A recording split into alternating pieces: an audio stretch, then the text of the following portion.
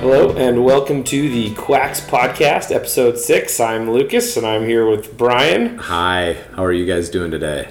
Well, that was very formal. They can't answer. It's a podcast. I wanted to think in their own heads how they're doing today. That's very important. Okay, it's like a self-reflection thing. Self-awareness, self-reflection, and then self-care, right? I guess that's what. All right, what we're I messed about. up. You don't have to call me. All right. So we got a couple cool articles we're going to go over today. We're going to go over ashwagandha, which is a very interesting herb with some cool properties. And we got some feedback, some testimonies on it. Yes. Yeah. I've used it myself. I like it. Yeah, how you doing? I'm good. How are you? How was your week? I'm doing good. Like, you can kind of tell I still got a little bit of a scratchy throat, but I'm doing all right. You sound way better than you did last week. Yes. For sure. Good. So I like that. All right. Well, let's dive in. So I checked out a couple articles. There was an article back from December. The National Institute of Health, so very official, they're conducting a $300 million study looking at children's brains and their screen time. So looking at goals to find out, are screens addictive? So far, they have found that children who spend 7 or more hours per day on their phones or tablets have a premature thinning of their cerebral cortex, which is part of your brain. 7 or 8 hours these kids have? Yeah. Oh my gosh. Just a lot of time on your screen. Oh my gosh. But still, a thinning of your brain, it's like something they see in, people with like degenerative brain diseases. That sounds terrible. It is. So the researchers, they're not saying whether they have a cause yet on how that works. 7 hours is quite a bit. Other things could be conflating there. But they also looked at 2 hours per day on their screens or on video games, and they found that those kids scored worse on language and reasoning tests. Just from 2 hours? Just from 2 hours, yeah. Wow. So more data will come out in the months ahead, and they recommend not allowing children under 2 access to screens at all unless it's like video chatting with grandma. Wow. And it's weird because I have not read about this on the iPhone message board. Yeah. Well, we knew they were bad. I know just from firsthand how it's affected my daughter's learning and her overall just cognitive function. Mm-hmm. Not to mention just being able to focus on something for longer than 15 seconds, the length of an Instagram story. So totally. Well, it's like I noticed too, just with me or with my girlfriend or whatever, if you're on your phone for a while, they do have, people have more problems focusing, it totally makes sense that they would get, worse on reasoning and whatnot. I'm guilty of it, I have to say. I give her a lot of crapola about being on her phone all the time because it scares me. Mm-hmm. But I definitely find myself looking in cases where I don't have my phone in my pocket or, on my person at all. I'm like, where's the phone? If there's a lull in a conversation, I find myself looking for the thing. So yeah, definitely something to be aware of when we're raising children. Yep. So yeah, that's a little freaky. Scary. Yeah, that's all right. Well, iPhones have that new tracker where you can track your screen time. I don't know if Androids I have do. it. It tells me every week how much I've been on my phone. Yeah, that's kind of useful. It is. It's like you can have goals. You can aim for lower and lower. No, it's good. It's really helped the self-loathing in my life when I see how much time I've spent on there. But no, it does make me aware, and I've actually been able to manage my time accordingly and try to make a cognitive or an aware, what's the term I'm looking for? An informed decision on whether or not I should spend more time on my phone. Yeah. And it has helped me. So that's a nice feature. Yep. So the next article I looked at was from Mercola. This was earlier this month. And basically the FDA is calling out sunscreen manufacturers and their dangerous chemicals that they are using in their sunscreen. And so amazingly, the FDA kind of got this right, which is pretty cool. Wow. So it says the USDA, the U.S. Food and Drug Administration, is proposing new regulation to ensure the safety and effectiveness of sunscreens. Of the 16 active sunscreen ingredients used in products in the U.S. market, only 2 the non-nano-sized zinc oxide and titanium dioxide have been deemed safe for human use by the FDA. Oh my golly. So the FDA admits scientific datum are lacking for 12 active sunscreen ingredients on the list and asks industry to help in providing more data in order to perform a rigorous assessment of all active ingredients on the market. I just love this. You know, it's like, this actually happens a lot if you read like FDA pressers and stuff. They ask the people who they are regulating to provide them with the data to regulate them. Which, you know, they don't have unlimited resources, so they can't do all these testing. So in this case, they're like, you know, they're basically asking the people who are selling the potentially harmful chemicals to do the testing on those harmful chemicals and let them know if they're harmful. It harkens back to cigarettes and the tobacco industry. Right. They were doing the same thing. Yeah. We learned nothing. Well, it's funny. It's like, we know your livelihood depends on this. Can you tell us whether it's good or not? It's like, yes, it's great. Perfectly safe. It is good. So one of the 12 active sunscreen ingredients the FDA claims to be unsure about is oxybenzone, which is used in like 70% of the sunscreens out there. And it suggests that it's an endocrine disruptor, and it's known to decimate coral reefs and harm aquatic life. Oh my gosh. It's actually an interesting story. For a while back, all these reefs were dying, and the big thing was, it's global warming that's doing it. You know, the oceans are heating, and I don't think it's everywhere, but I know in some areas they actually linked it to people wearing this sunscreen. What? And swimming by those coral reefs. They can link it to that? How do they do that? Well, they find it in the reef, They probably. find it in the reef, and the reef dies, and so now there's actually sunscreens out there that you can get that say coral reef safe. That is amazing. Yeah. That is very... I mean, I know that there were inherent risks in most sunscreens, but I did not know that it was actually a risk to the environment like that, too. So, yeah, another argument for making sure you're getting a healthier sunblock. Yeah, and this stuff, I think we've known all of this stuff for a while, but it's just kind of cool that the FDA's out there. So research shows 13 of the 29 sunscreen chemicals, so about 50%, allowed in the U.S. and European Union, have the ability to reduce male fertility by affecting calcium signaling in sperm. It's producing this progesterone-like effect. There's also some concerns about neurotoxic effects, like with your brain. My God! Jeez. There's just a lot of unknowns, which is why the FDA is asking the people who are using these to tell them whether they're safe or not. And that's important in Arizona. I mean, people next to water in the summertime, I think it's the second thing that people reach for. That's alarming. Yeah, and one thing people might not think about is if your makeup has SPF or your chapstick has SPF, you might be putting these chemicals onto you. So thanks, bud. Yeah. In a fear-based media culture, we're joining. That's the theme of this week. Fear. But that is so crazy.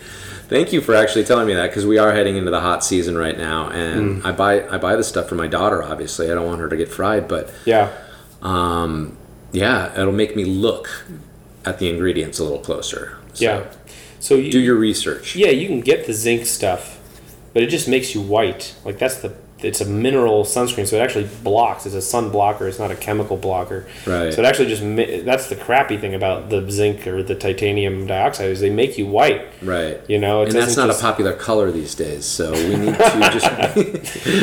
It's either not very popular or it's very popular. Yeah. There's just no in between. You're right.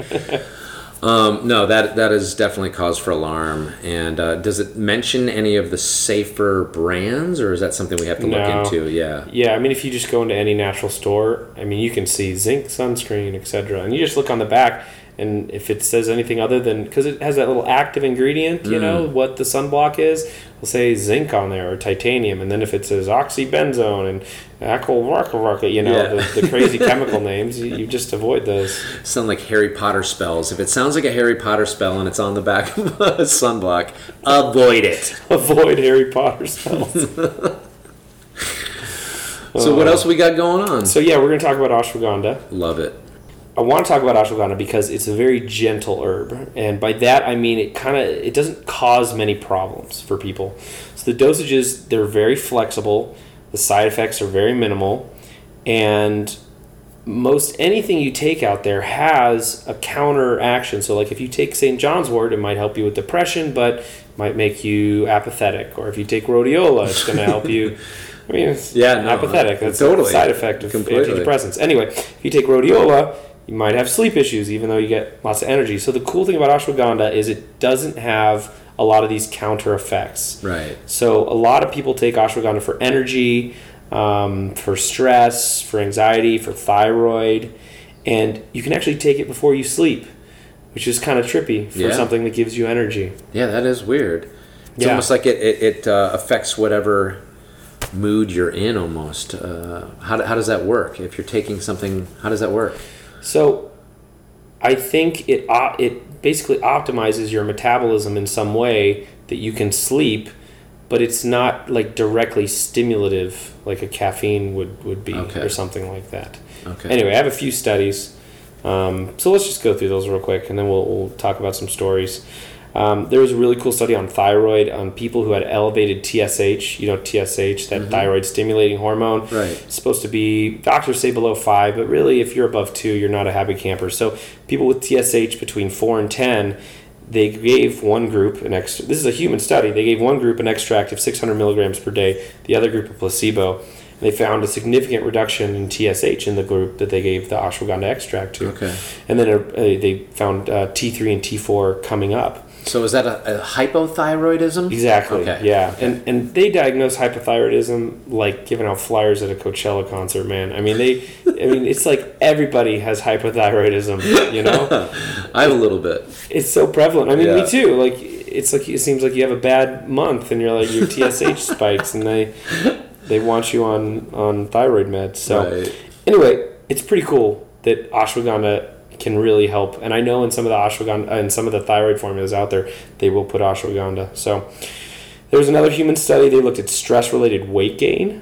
They gave people ashwagandha for that. That was over 8 weeks, and they found that people gained less weight when they were on ashwagandha versus nothing. And everybody has stress-related weight gain. So is the stress from just a physiological standpoint, somehow we don't process our foods, or is it because we're comfort eating when we're stressed? It's difficult because stress puts your body into a whole hormonal cascade, and chronic stress is like putting that in that cascade continuously, and so you get all these different problems, and people can be in chronic stress just sitting around. They can be in chronic stress because they're marathon runners. They can be in chronic stress from a lot of different things, but it's just that chronic stress, it tends to make your body gain weight and hold on to weight, because that's what cortisol, that's the main hormone that your body produces. When you have that chronic stress, it will tend to make you gain weight around your organs to protect them. Right. Which gives you a protectant. Yes. Okay. Gives you the belly fat. I know that. So, so it's pretty cool that ashwagandha can help them with that. And then just one more cool study, ashwagandha helps with bone formation and wound healing. So people take it. I know people have taken it for like physical recovery after exercise. It's good for that. Right. Which is interesting. No, that's great. Yeah. So anyway, you said it's super popular. I mean, in the store, there's a lot of people who come in and ask for it, because I remember when the first time I'd ever heard that, I thought it was once again some kind of spell when something ashwagandha, and I couldn't pronounce it for the first couple of months that I was there. But what I've come to find out is that it's kind of one of those herbs like a holy basil where people are using it for mood. They're using it to enhance or make their mood better, or dealing with certain issues, whether it be depression or stress at work or whatever it is. And I've talked to a few people, this one woman in particular who subbed out ashwagandha and responded so well to it that she did away with her Xanax and is no longer taking any kind of anxiety medication as a result of just finding total solace in this herb. But she comes in and it's like the church of ashwagandha. I mean, she'll talk to any other customers who are around. She's that passionate about it. Wow. So I obviously tried it, and I found that it was great too. Everybody's obviously has their own whatever remedy it is that they're accustomed to, but I found that it was something that really fit the bill nicely as far as my own emotional issues go. And I'm a CBD and a holy basil guy, but I got a very similar result. I haven't made the switch over just because I'm still really happy with my other if it's working, why change? But and I don't want to introduce too much at once because what's working, what's not. Yeah, that's true. And but I mean, she swore by it. I've turned a lot of people onto it, and she also said that it was great for that time of the month. That's a dated phrase, I think, that time of the month. But for a woman's menstrual cycle and period, or premenstrual cycle, and dealing with emotional issues and hormones as a result of that influx. And that's when she initially started it, I think, because she had such heavy mood swings. She was taking Xanax during that time, and now she's on this ashwagandha and she uses all the time. Obviously, there's going to be less issue on the other side of it when you're not taking a pharmaceutical that's going to have a swing on the other side, because with every pharma or every agent that we take, obviously, like you were saying earlier, there's going to be something on the other side of the scale. I really like things that you can take that don't have a big effect on the other end. Totally. And ashwagandha seems to be one of those things. It seems to be. Definitely. So you were saying, though, that there were mild side effects. Now, I hadn't heard of any kind of effects whatsoever. Do you know what those might be? Yeah, so there's a few things to watch out for. So it's cholinergic, which basically means it will activate acetylcholine. It prevents the breakdown of acetylcholine, and that's a neurotransmitter. It can affect people differently. It can make some kind of people overfocus or something like that. Basically, your brain has a balance of dopamine, serotonin, and acetylcholine, and so when acetylcholine is a little bit higher, the other ones can kind of go up or down. And so I know I'm not being very specific, but that can affect some people. Right. It will also raise serotonin in certain people. Okay. So I've actually read a couple accounts of people using it who get way too much serotonin and they kind of feel like a total zombie on ashwagandha. Okay. So that's not everybody, but obviously if you're taking an SSRI or something, that's something to watch out for. But zombies aren't sad, so it's still doing its job. It's just too much doing its job.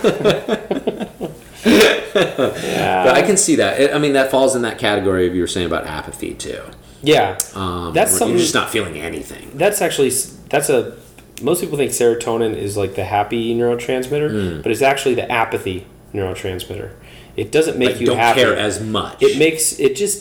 So a little bit of serotonin makes you a little carefree. Okay. Makes you feel a little bit less like things are that bad. Too much serotonin and you become this apathetic, non-caring monster, which is why sociopath. You do, which is why a lot of mass shootings are associated with serotonin drugs of some kind. Oh, that makes sense. Because it makes you apathetic. You just don't care. You just don't care. This way, a little serotonin is good. You want a little bit there, Yeah. If you don't have any serotonin, then things matter a lot. Oh boy. And that's a whole nother, you don't want to go down that road. No. But you can get apathetic, and I don't know, it's not a good thing to be apathetic. I mean, I guess it's better than being, suicidally depressed, but. And just tying in what we were saying before, I know I'm kind of jumping around, but the only other topic we brought up was that screen time thing, and that is a source of apathy in itself. People not having as much concern for their fellow human beings, at least from the teen level. Yeah, well, the way that works is when you're on your screen, it's dopaminergic, so it's raising your dopamine because you're playing little games, and they're all hooked up to boost your dopamine, and when you get off that, your dopamine crashes. Oh boy. And dopamine and serotonin are opposite each other. So as one goes up, the other goes down. So when your dopamine crashes, serotonin, that's the apathy. Oh wow. It's all coming together. It all makes sense. I love this. These are like little mini mysteries we're figuring out. You're figuring out, I was already on this stuff. Yeah, I'm not a doctor, but that's my layman understanding of it. Right. Obviously there's some mechanics there that I'm not getting right of dopamine up, serotonin down. It's way more complicated than that, I'm sure. But, It's not so hard and fast, but that's the gist of it, I would say, for sure. Yeah. And that's interesting about serotonin, because I'd never heard that apathetic stance, and that makes so much sense. Yeah, it actually ties into some research about, and we're getting totally off topic here. It ties into research about, it's called learned helplessness. And basically, if you take rats or humans or whatever, and you torture them in a scientific setting, but you don't let them get away from it, you get this massive boost in serotonin, which basically is this learned helplessness where they stop fighting. And so they do these tests on rats where they stress them out in a way that they can't do anything about it, and then they put them in water and see how long they'll swim around before drowning. I know, this is awful, right? Scientists are terrible people. Brought to you by PETA this week, by the way. Yeah, so they'll see, and so if you take a rat and you stress it out and then you put it in water, you stress it out in a way that it can't do anything about it. You put it in water, it'll swim around for a couple minutes, then it'll drown and die. Wow. It's called learned helplessness. Oh my gosh. But if you stress that rat out and you give it something to bite on, then when you put it in water, it will swim around for a lot longer before it dies. Really? So the act of being able to do something about stress combats that learned helplessness. That's amazing. That serotonin spike, which is pretty crazy. That is crazy. Yeah. The way our bodies work just to survive a day. Yeah. And ashwagandha doesn't do any of this. We were totally off topic. But I will say, from the store level, I do have people, if not daily, weekly, coming in and extolling the virtues of ashwagandha. Yeah. And I had talked before we started recording about seeing higher numbers as far as female representation in the ashwagandha world. Overall, though, we get a lot more female customers, I would say, on average than male. You're just more hip to the health. And then you bring it home and you foister it upon your loved ones, which we thank you for. So I've seen a lot of that, but it is amazing because I hadn't heard any of this other side of it. So we're getting the full picture now, because you just start thinking it's a super herb. Yeah, it is pretty cool. Anti-stress, anti-anxiety, helps hypothyroidism, helps prevent stress weight gain. It's like the American supplement right there. Everybody in America needs this. But it doesn't taste like apple pie. Why don't you tell me again what the ashwagandha stand? What was that again? Yeah, loosely translated. I think translates to the smell of horse. So like polo, cologne. The real stuff. The real stuff. That's so funny. Yeah. So it'll give you some energy. It looks a little anabolic, kind of help you with exercise. But you can take it before you go to bed, so it doesn't overstimulate you. I love that. Yeah.